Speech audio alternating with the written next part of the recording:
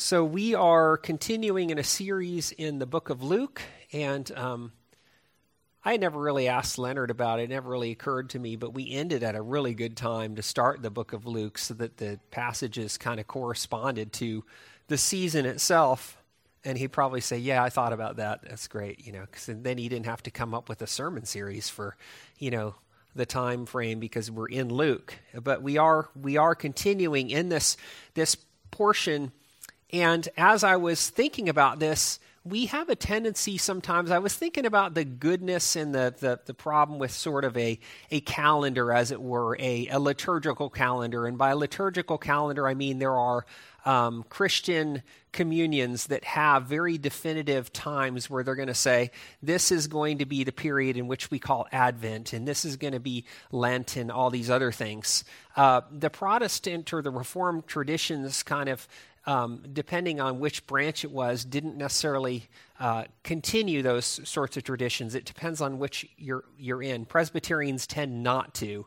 And as I was thinking about one of the things that's a good reason not to is that I was reflecting upon the period of time that we're dealing with in Luke, and in my own mind, I was realizing, you know what, it's funny, it just occurred to me how spread out some of the things that are occurring. Whereas if you're talking about them week by week, you could get the impression that everything's smushed together because you're looking at the manger scene and you see everybody there is all at once. The three wise men are there and everybody, and it's like it all occurs, and then Christmas is over, and then everybody gets back to their lives, and Mary and Joseph and Jesus have gone back to Nazareth, right? We're not thinking that in our head. We're not thinking, oh, they're not in the manger anymore. They're back at Nazareth right now. But the reality is that these passages that come to us, they're recording human events that have to do with the lives or the lives of the people involved, but also the fulfillment of prophetic expectation, the things that are being, the songs that are being sung in praise to God. You've heard,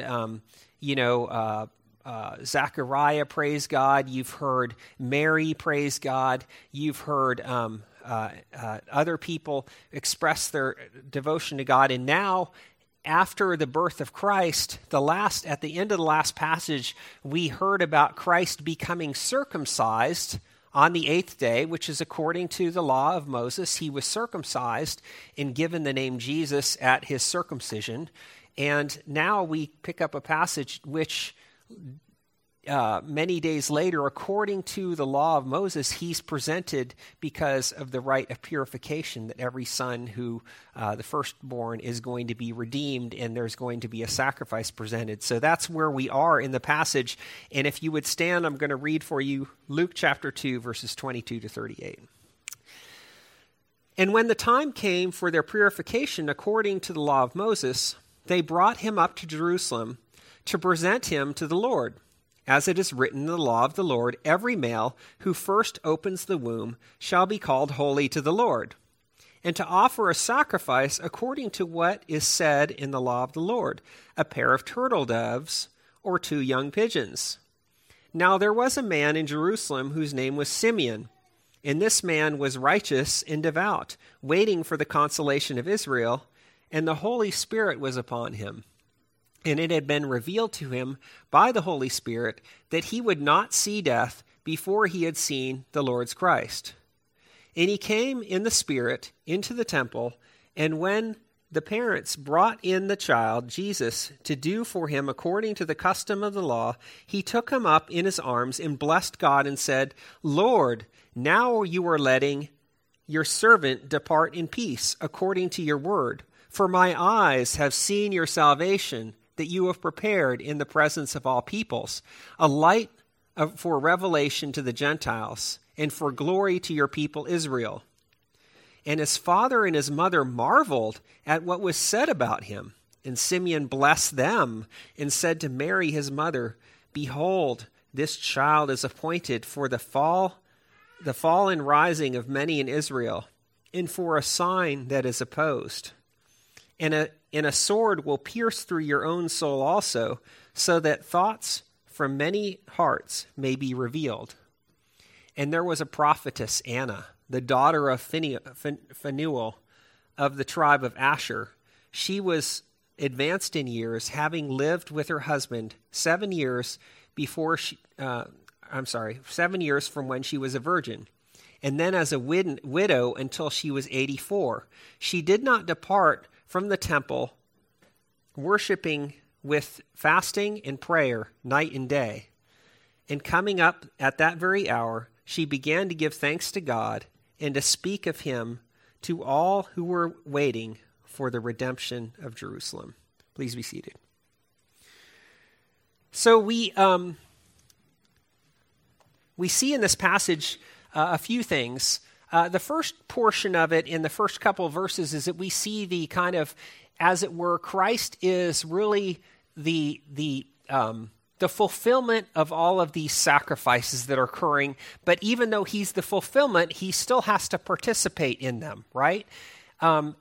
Now, it's important to remember that when we're thinking about Christ, we understand that he is the Son of God, that the Son of God is from all eternity. There was never a time in which he did not exist. He created the heavens and the earth.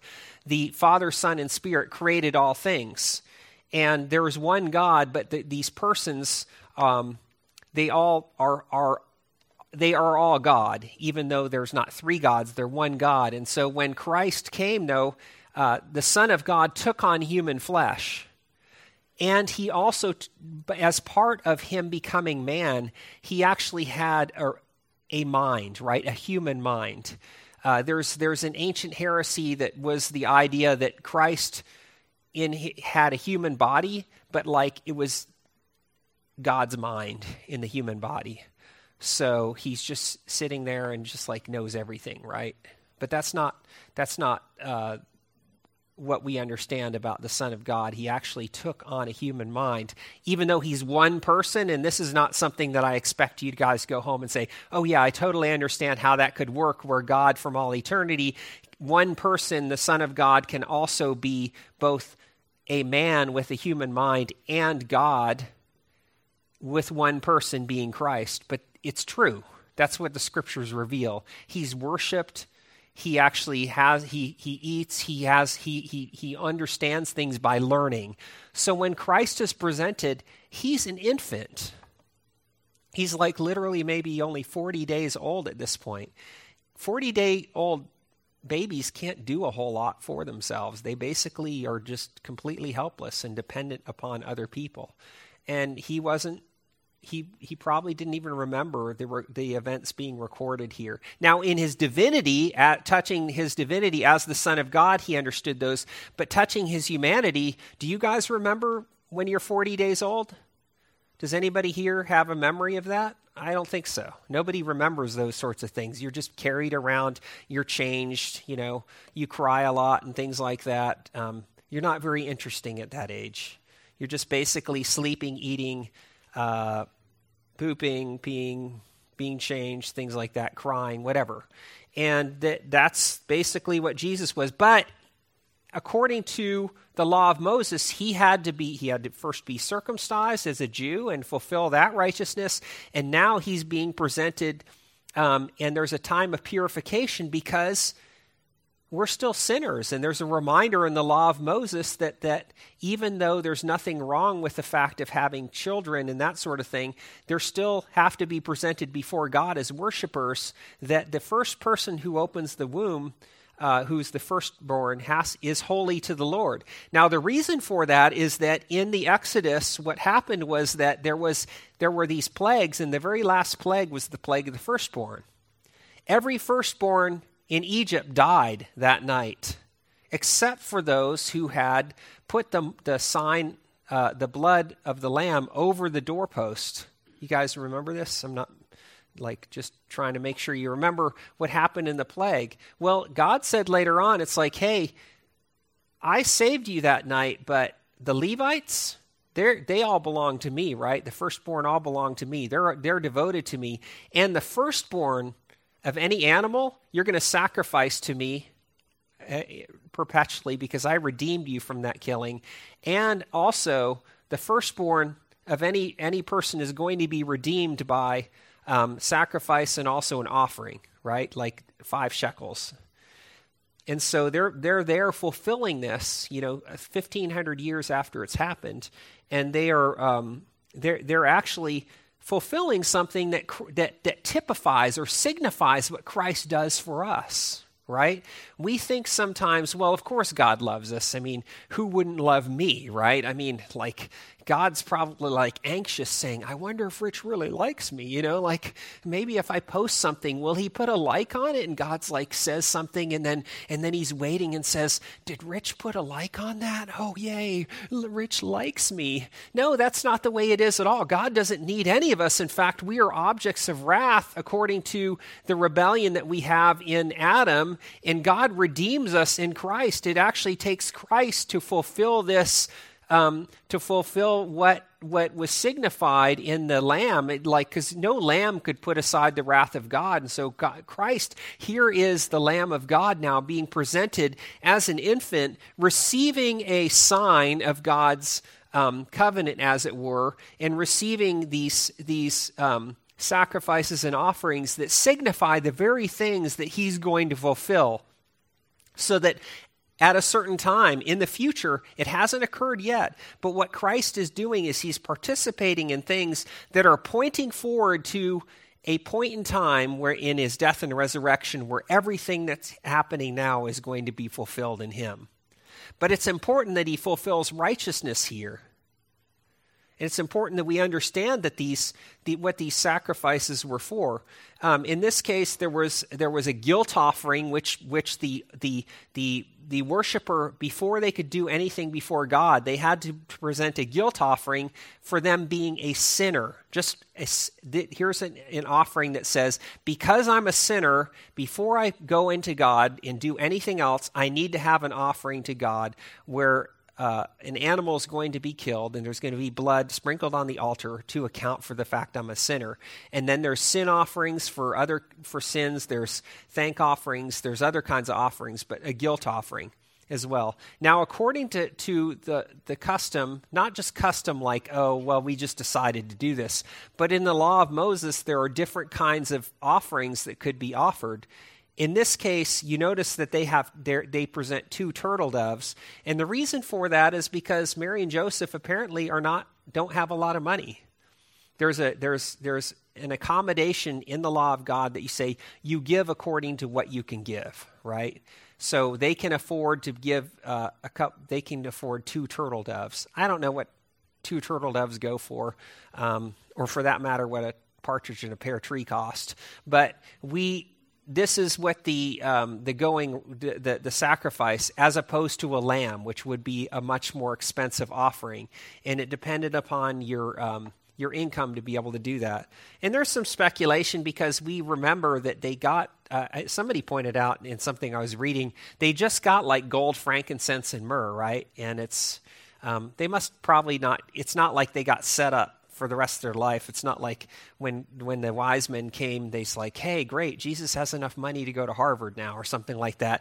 It was an offering of that was probably sufficient to help them out for a little bit.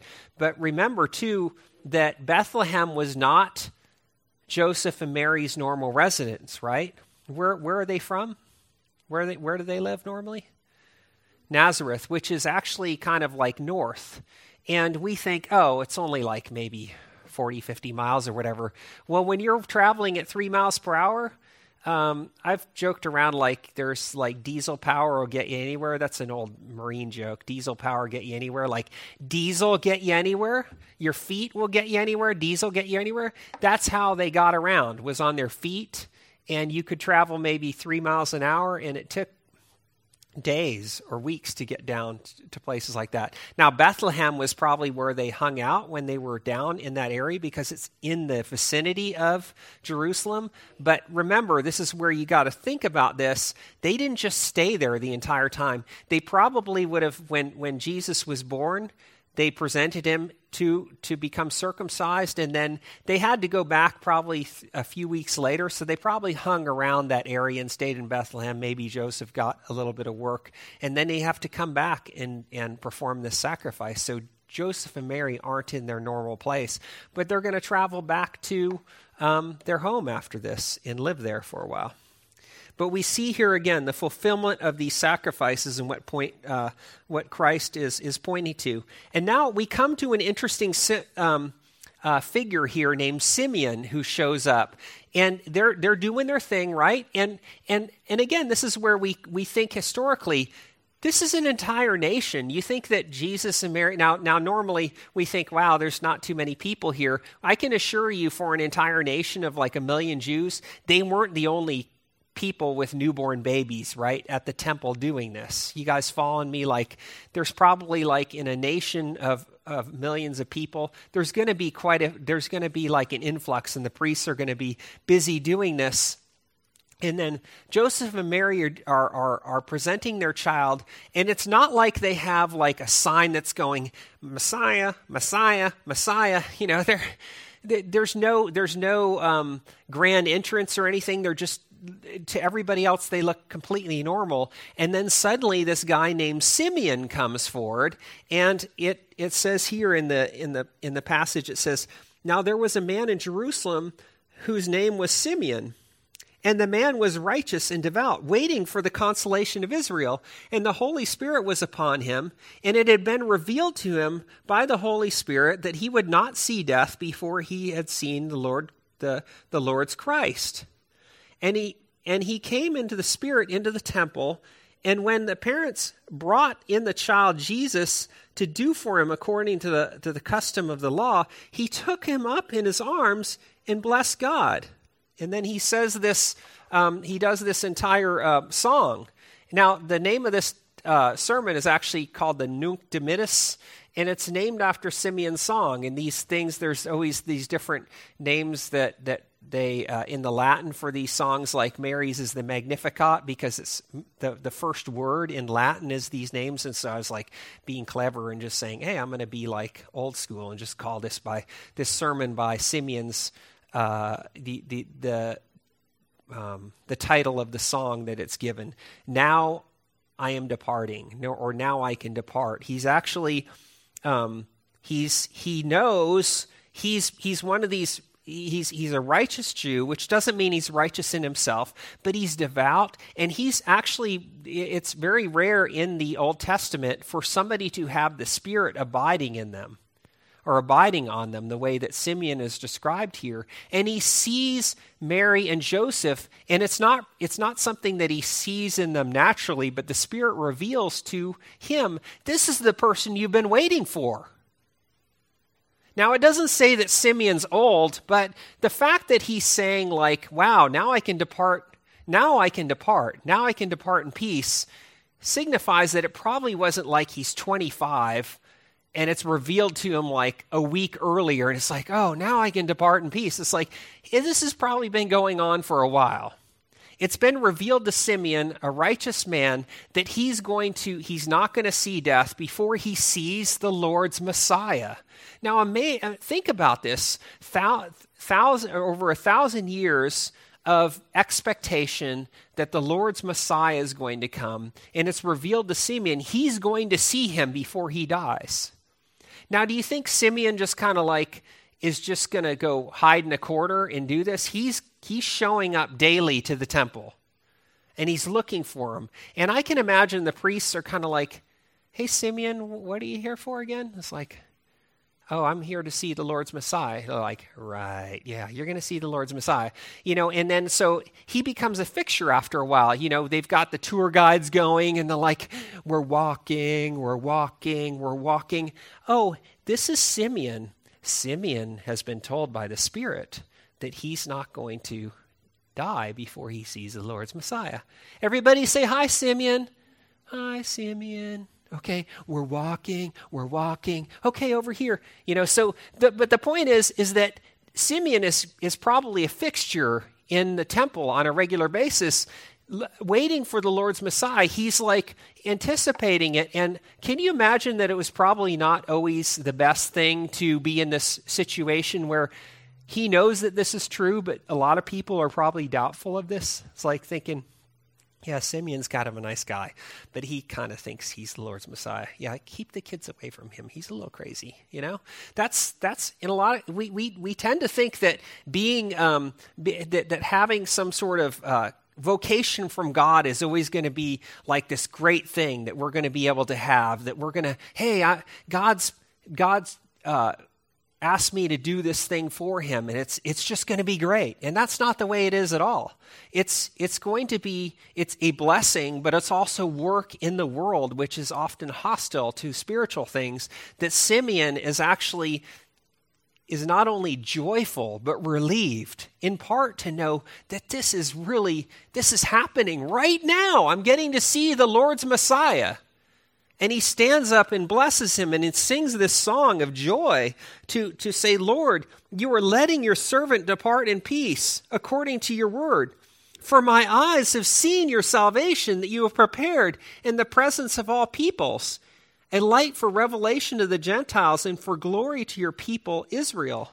And he's just joyful for this. And we ought to be joyful for the fact that we often think of the time when Christ's advent came, that everybody was just kind of like not believing because he received so much opposition from the priests and the Pharisees. But we do see people who were righteous and waiting for the consolation of Israel, and that he's actually seen this with his eyes, and he gets to be able to be part of the Lord's salvation, to see before he knows how it's all going to come about. He's able to prophesy and sing this song over the Messiah. And think about that. He's holding the Lord's anointed, like he takes him up in his arms. This is a 40-day-old infant.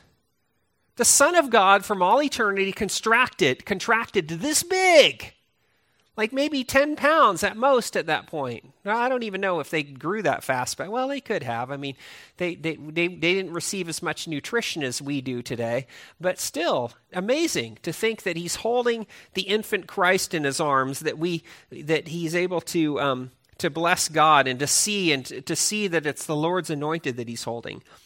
But then he turns then Mary and Joseph are amazed. It says in verse 33, and his father and his mother marveled at what was said about him. And so you think about that.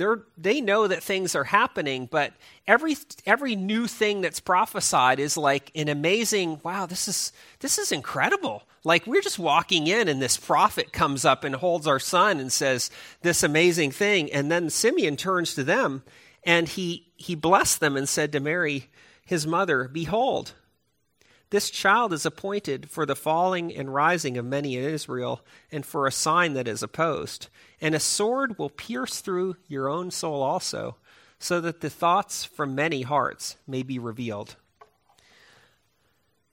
I think that there's something that's good about this, and also disturbing as well. Here's Mary. She's probably 14 or 15 years old. And I'm sure she's both bewildered, marveling, and all that other stuff about the fact that she's the mother of the Messiah, right? It's been prophesied to her, but she doesn't know how it's all going to end up, right? It's not like she gets the plot ahead of time. It's not like she's reading all of this as it's occurring. It's happening in her life that these things are unfolding. And so Simeon talks about an appointing for something that's going to happen and preparing her for the fact that this is awesome, but just so you know, it's going to feel like a sword is piercing you through your heart. That's how this Messiah is going to fulfill his role on this earth. Something's going to happen that's going to cause you such tremendous grief in your life that you're going to be, it's going to feel like it's crushing you. Now we might think, oh, that's not an emotionally healthy thing to tell somebody. Are you sure you're creating a safe space for Mary right now? You probably should only be telling her things that are going to make her feel good about herself right now. No, this is good because Mary now has, as it were, a sure word from God that he has prepared, that this is all under control, right? something's going to happen in your life, Mary, and it's going to be tremendously hard, but it's ordained that it's going to happen, right? And so when it does happen, it's still going to be crushing, but at least in the midst of that darkness, she's going to be able to look back on this prophecy and say, I'm prepared. I knew this was coming. Right? You guys following me so far? It's not like it blindsided her, right? It's not like it completely took her, because imagine the crucifixion of Christ and completely blindsiding Mary. This is actually a blessing that God is preparing her for the pain that's going to come. And so it's a gracious thing that God has, through this prophet, prophesied to her, as well as the fact that Christ, for us to hear that his ministry is not going to just be one of these things where he comes in and makes everybody feel good about themselves. Christ is a divider as much as he is a gatherer. He's a divider. He divides the sheep from the goats. He divides the righteous from the unrighteous. And it's often he brings in the unrighteous to make them righteous, and those who think that they're righteous remain in their sins, and they are completely opposing him all the time. And so he leads to the fall of many and the rising of many. I was thinking about that today, because we often measure rising and falling in very short time frames. You guys following me? Like we see the success of some ministry with large numbers of people, and we think, and in a certain sense, you think, wow, they're doing really well. They must be doing something right. Or we see small ministries. They say, well, what's wrong? What aren't they doing right that they're not large?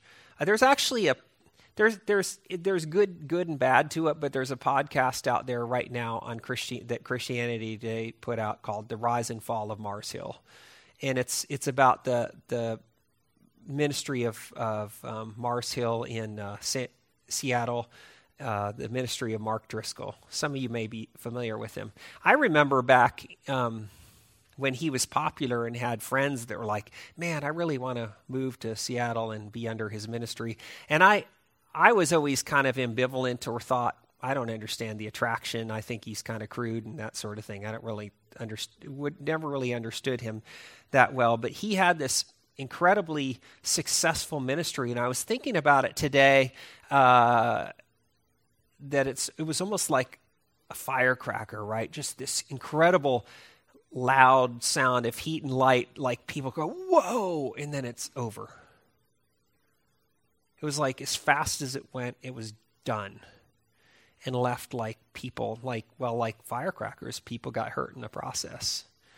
And there's a lot of ministries that aren't necessarily even measured in the shortness of time that Mars Hill rose and fell, but in some cases it might take decades before things unfurl. And I think we need to sometimes have a generational sense of how successful things are going to be, to see how long things are going to last. And in a real sense, the characters that we see here are an evidence of kind of faithfulness over time, kind of hanging in there and doing what God commands you to do, even when today, I don't really feel like getting out of bed to look for the Lord's Messiah, right? It's like, man, it's 5:00. I just got off of whatever break they're on in Jerusalem. It's like they're taking a break, and it's like, man, I don't want to get up early. But today's the day he gets up and he sees the Lord's anointed. Who knows if that's how it was? But there's a sense in which the steady and the normal and the ordinary is what God does extraordinary things with. The ordinary, we think, and by ordinary, I don't mean to sound like any time in which God's Spirit is involved, that's not just amazing, but it doesn't always feel like, spirit fingers, right? Like, ooh, look at that. Look, what's going to happen? Hey, we need to have somebody come in here and do something amazing and choreograph something cool because we want to be flashbang. We want to be awesome in this church and that sort of thing. We want to try to present what we think is the ordinary preaching of God's word that by God's Spirit equips you to live your ordinary lives. And that's okay. I mean, it's okay. We don't have to go out there and we don't have to be world changers, like thinking, hey, what am I doing to completely change the world today? Maybe today I just go and I'm obedient. I do the things I'm supposed to do. The next day I get up and I do the work that I'm supposed to do, and I work with my colleagues and that sort of thing. And they tell you, wow, you're such a kind person. I don't understand. Like, you're such a kind person. How can you be so kind? How can you be so, like, why is everybody else so mean, and why are you so kind? Just the ordinary work that we do, and it's extraordinary work that God does through his grace, and the ordinary work that we continue to show up, and we do this, and we equip each other, and generations continue, and for thousands of years, people are raised up to praise God. And so we see that in here. We see the final evidence of that in this prophetess whose name was Anna. What a great name, huh? Daughter of Phanuel, of the tribe of Asher. Asher was one of the northern tribes. And it's just interesting to think, wow, I guess they weren't completely wiped out. There's people that could actually remember that they were from, that they somehow somebody from the tribe of Asher, if you guys are following the history of the Old Testament, what happens is that the northern kingdom, which consisted of the 10 tribes, excluding Judah and Benjamin, and then the Levites were down in the southern kingdom. But Asher was in the northern kingdom, and that was sacked in the 500 BCs-ish. I can't remember, it was 587 or something like that. I think that's when it fell. And they ended up losing their identity as a people. That's why they were called Samaritans. They were just kind of a mixed, ragamuffin kind of like mixture of different kinds of foreign nations and that sort of thing. And but this woman knew she was from Asher, so maybe that person ended up in the southern kingdom, was off in the exile and that sort of thing. But she knew she was of the tribe of Asher, and it says that she was. She had lived with her husband for 7 years after she got married, and then was a widow. Now, the ESV has made a decision for you in terms of translation, which is what translators do. They decide how they're going to translate difficult passages for you, because you guys don't know, we all don't know how to naturally just read the Greek that's in here.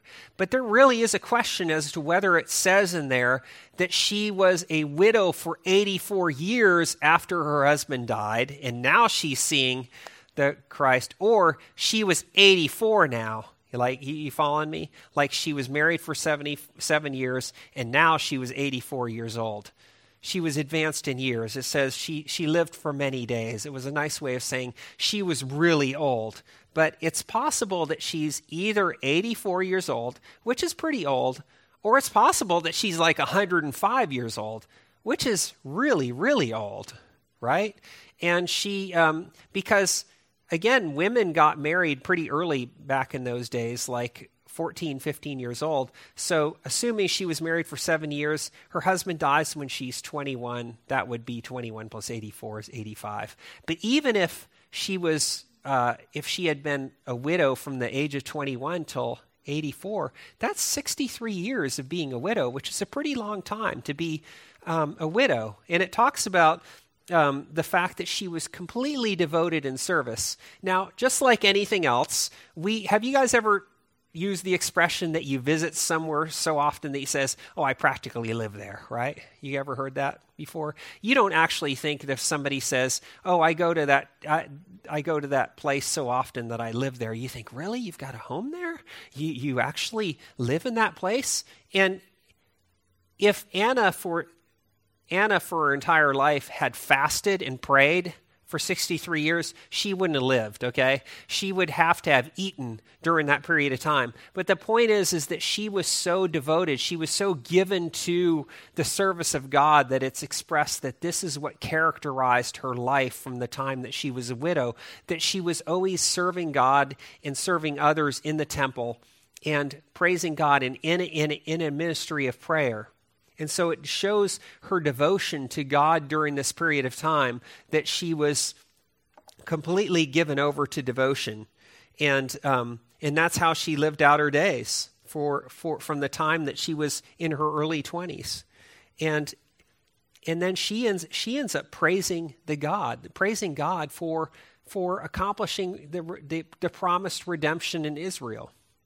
And so, one of the things a couple things I want us to take away from this passage. Obviously, we need to remember Christ being the fulfillment of all these expectations. That's a really important thing, that we understand that these Old Testament saints, they didn't have the benefit of looking back at the cross of Christ and seeing God's redemption accomplished. They were looking forward to what God would promise. That God had promised that a prophet would rise among you, that a king would come. And then there's even the prophecy of a priest according to the order of Melchizedek. So they're all looking forward. They don't understand how this is going to happen. Even the prophets that came before us, they're all writing for our benefit, longing to peer into this. But they have this hope and expectation. And yet they were still devoted to God in his promise, and they were looking forward to the redemption of Israel. And now it's among them, and they're rejoicing. But I also want you to appreciate the devotion of a life well lived in the service of the Lord to elderly years. That people who continue into that are to be praised and to be lifted up and to be looked to. I'm really excited and really pleased when I see a young person with devotion and fervor to God. It makes me happy. But there is a quality to someone who has served God for decades and decades and is still walking with the Lord. That is what we ought to be holding up, right? In this culture, what we tend to do is we tend to prize the young and the youthful, right? That's what we put forward in terms of all of our ads, all of our things, all of our culture is around youth culture and lifting up that which is actually, we hear that thing that the flower fades, but the word of the Lord will remain forever. Well, beauty in humanity is kind of like a flower. There's like a window, right? And then suddenly you're outside that window. In today's culture, that's the only window that we focus on, right? Whereas the scriptures in a lot of cultures focus on the fact of, wow, that's a life well lived. That person's wise. They've been around for a long time. And what do we call them? We call them boomers, right? So what do you know? You're old, right? We don't have respect or really kind of one of those things where we aspire to have achieved that longevity, to continue the race, so that when Paul says, I have fought the fight, I've continued the race, I'm almost there, right? To continue to plod forward. And I was thinking about that because, it's kind of like, used to run PFTs all the time. And you saw these guys that would sprint like right at the thing. And then I knew, I wasn't that fast running. I knew I'd run down almost every single one of them. And hardly any of them would be in front of me at the end because they were good for maybe a quarter of a mile. But, 3 miles, they weren't going to make it.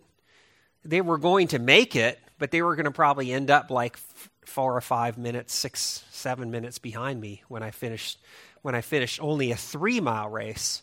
Well, the Christian life isn't even a 3-mile race. It's more like a marathon, where sometimes it's all you can do because your legs are hurting so bad, just to continue to walk forward, to say, right now, all I can do is stand. I'm going to stretch a little bit, and I'm going to keep going, but I'm not going to quit, right? The good thing about the Christian life, too, is that you're not alone in it. We're all in it together, right? But we need to remember that it's a race that we run together, and it's to the end. And it's sad to say, I was talking to somebody about this, I was expressing about sometimes the dangers of middle age is that you become a little bit meh about a lot of things. Like, I'm getting a little bit less enthusiastic about things. And you can see why some people get really crotchety and mean in their old age. And you almost have to sanctify that meh within you. Like you want to treat life like there's not anything that you want to do exciting. You don't want to have excitement in things because you need to continue to press forward, and you still need to have fervor for the things of God because the goal is still out there, and we still need to be moving forward. And we need to be seeing people like Simeon and Anna. We need to be seeing the elderly in our church and be lifting them up and saying thank you for being an example of consistency and pursuing Christ. And we need to be encouraging our children. This is part of why I was saying this today. It's like the fact that you're here on a regular basis, you're actually demonstrating to your children the importance of being in here week in and week out. Really today, as inconvenient as it seems, as tired as it feels, yes, even today, we're going to continue to stand and we're going to continue to move forward, even on the days when it doesn't feel like the best day to be doing that. Even on January 2nd, when I was talking to my daughter today, it's like, I don't really like it. Like, this is actually, for me, it's like, it's kind of the bummer time of the year where you're like, it's like, man, we got to take all the decorations down. Now I got to get back to work and everything else. It's sort of like, am I the only one that feels that way? The new year is like, okay, the new year. And then the day after, it's like, oh man, now it's like, I got to get back to normal work. Well, even on days like that, you continue to move forward and you continue to try and have excitement. You try to have zeal for the things of the Lord and you continue to press forward. And it's not all because we're working it up within ourselves.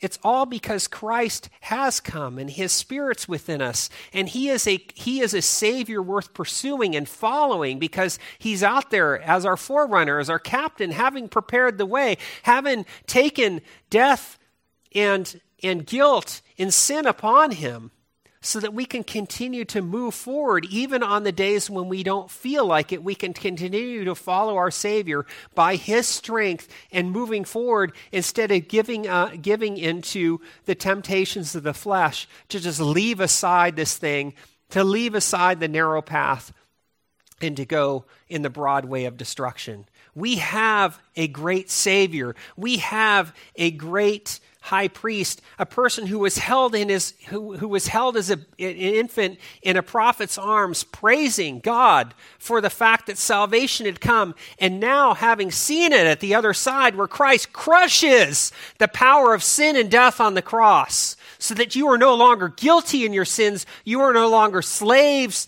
to sin, and now you have this great captain, your high priest who is on high, interceding for you at this very moment because he cares about you.